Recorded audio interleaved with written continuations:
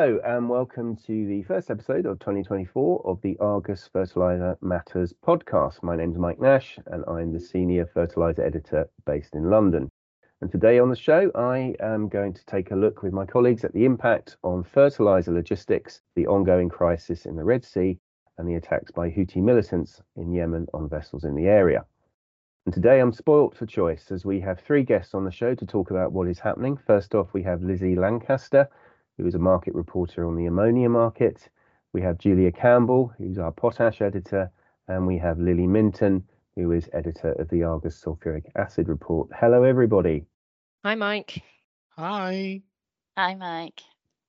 So, as a quick background, in mid-October, Yemeni Houthi militant groups started a series of attacks targeting both southern Israel itself and ships in the Red Sea it claimed were linked to Israel. This is because the Houthi movement is aligned with Hamas in the Israel-Gaza conflict. And they're using missiles and drones to target merchant vessels of various countries in the Red Sea off the coast of Yemen.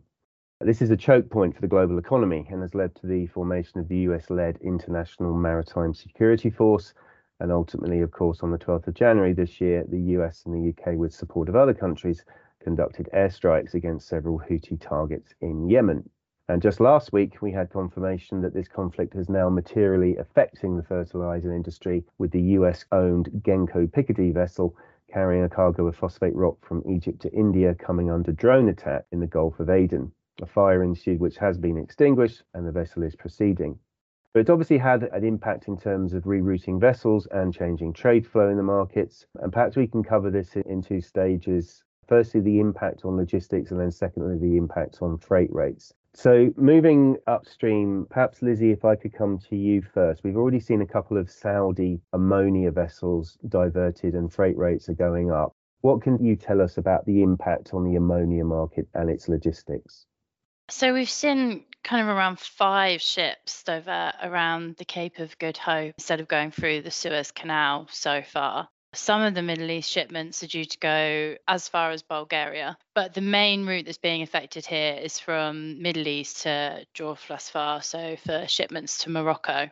And that voyage, if you're going around the Cape, is adding around 10 to 14 days each way, which is potentially a huge disruption to loading schedules for Middle Eastern producers. So far, those producers have said that they have been able to move things around. So we've managed to avoid any delays to contract shipments. But I think if the Suez is out of play for very long, it's quite likely we're going to start to see some delays to deliveries, particularly given that the market at the moment for mid-sized gas carriers is quite tight. So it's not exactly like you can just go and enlarge your fleet very easily. And then on top of that, you've got the added cost as well. So the cost that we're looking at for going around the Cape is adding around $30 to $40 per ton. That's for shipments to Morocco. If you think about shipments going as far as Bulgaria, you'd be looking at an additional cost for that, and then possibly another 10 to 12 days journey each way as well.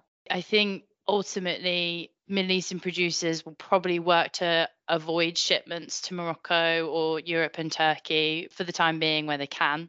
So you might start to see maybe North African producers move in over the next few weeks, try and take advantage of the situation, potentially see some cargo swaps or even some spot sales to cover requirements if we are getting delays in that region.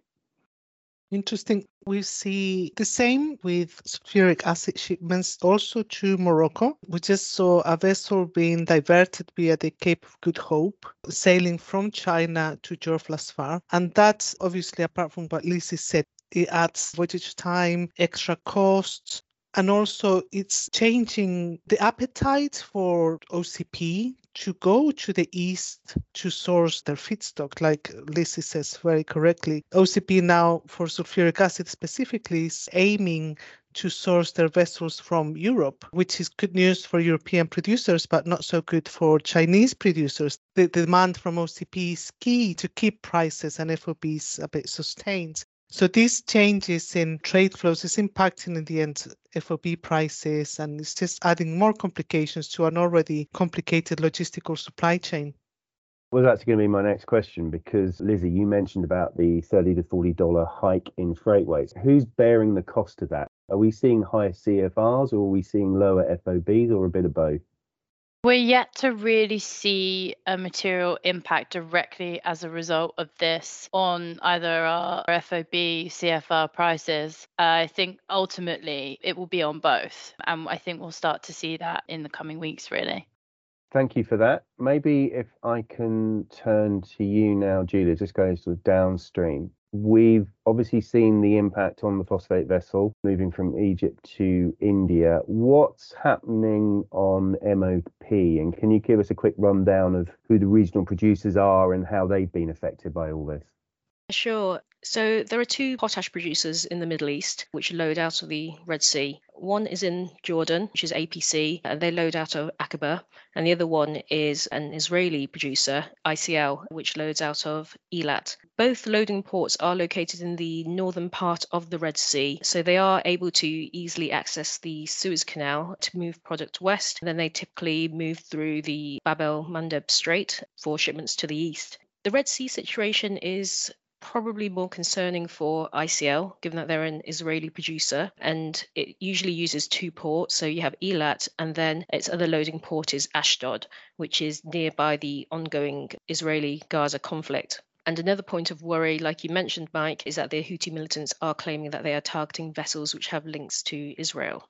But so far, we haven't actually seen too many disruptions to production for either producer. The main impact, which we've kind of highlighted just before, seems to be restricted to freight rates, which are higher because of the risk of transporting product through the strait.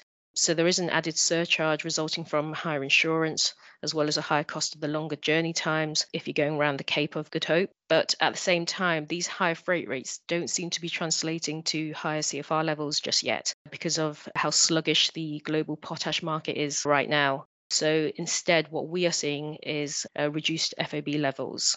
We're also hearing that it might take more time to find vessels for specific laycans for Red Sea loading, as there are fewer vessels moving in that area. But so far, we don't see any major impact to schedules.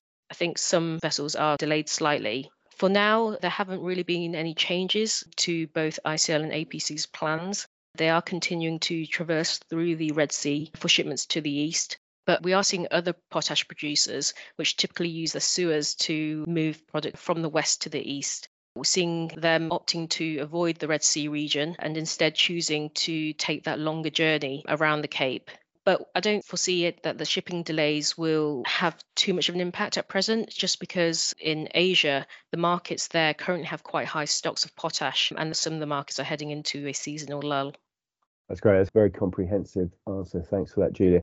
Just to compound things, just coming back to you, Lily, because we started talking about how this is affecting sulfuric acid in terms of what's happening in the Suez, but we're not just seeing problems there, are we? We're seeing problems in the Panama Canal as well, obviously for very different reasons, but maybe you can just expand a little bit on that. Yes, so the canal issues come from a couple of months ago, around October, November time, when the wet season finished in Central America, and there is restrictions to pass the Panama Canal because of drought, and currently it's 24 vessels that are allowed to transit daily, and that is just causing bottlenecks to go from west to east and vice versa. And like Julia said, it's making the fleet of tankers and any other carriers quite limited as they're waiting to cross. And what we see as well is also diversions to go via the south to avoid the Panama Canal and go via the Magellan Strait. That again adds time, vessel journey times, about 6 to 10 days.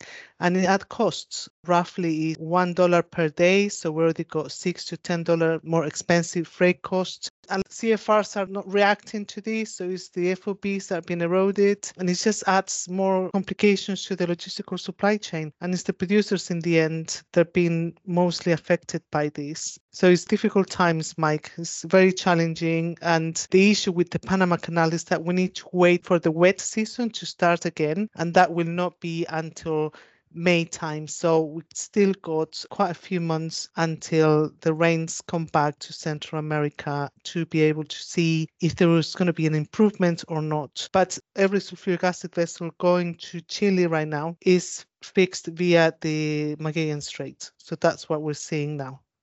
Thank you. Just lastly, this conflict isn't going to end anytime soon. It's happening in the Red Sea. Probably an impossible question, but just very high level. If this continues, we've started to see some change in trade flows, some escalating freight rates. Just very briefly, maybe if I come to you first, Lizzie, what do you see if this continues in the next sort of 5 or 6 months? What sort of permanent changes might we see?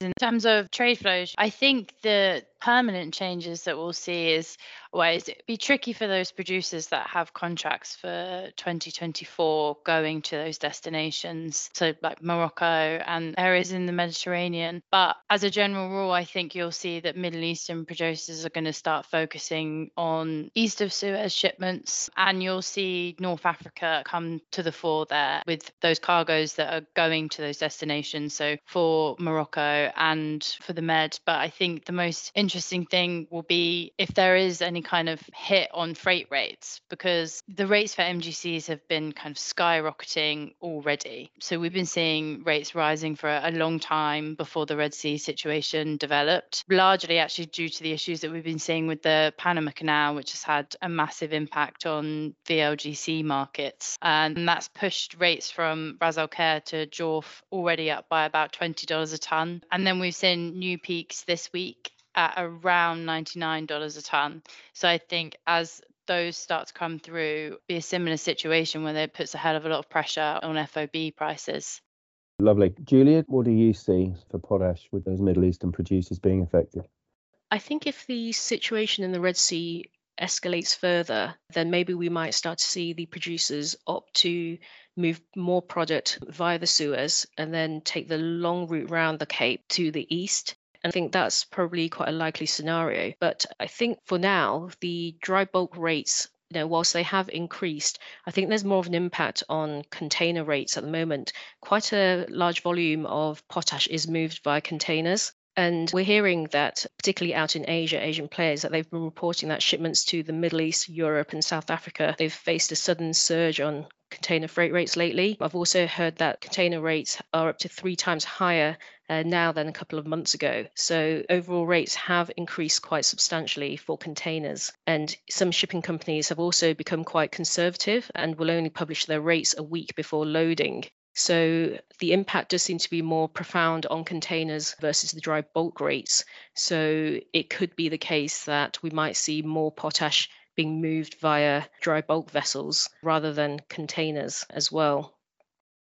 Okay, great. Thank you, Julia. And then just lastly, Lily, if we can come to you with your crystal ball, what do you see over the next 5 or 6 months if this situation continues? Well, if the situation continues, we'll see change in trade flows, like it was mentioned. OCP just relying in Europe for its asset because it will be longer and more expensive to transport acid from Asia. So in that respect, OCP is already targeting Europeans earlier than we thought they were going to do, which means that it will be the most regular off-taker for European acid. How long it will last, it all depends on the geopolitical issues. So no one really knows. But what we do see is, and what we do expect, is a change in trade flows. Brilliant. Well, great stuff. Thank you, everybody, for that. That brings us to the end of this Argus Fertilizer Matters podcast. My sincere thanks to Lizzie Lancaster, market reporter for ammonia, Julia Campbell, editor for the potash market, and Lily Minton, editor of our Argus sulfuric acid report. Thanks, everyone. Thanks. Thanks, Mike. Thanks, everybody. And as always, thanks for listening. And don't forget to look out for the next episodes, which we will be recording in a couple of weeks. Until then, this is Mike Nash for Argus Media. Bye for now.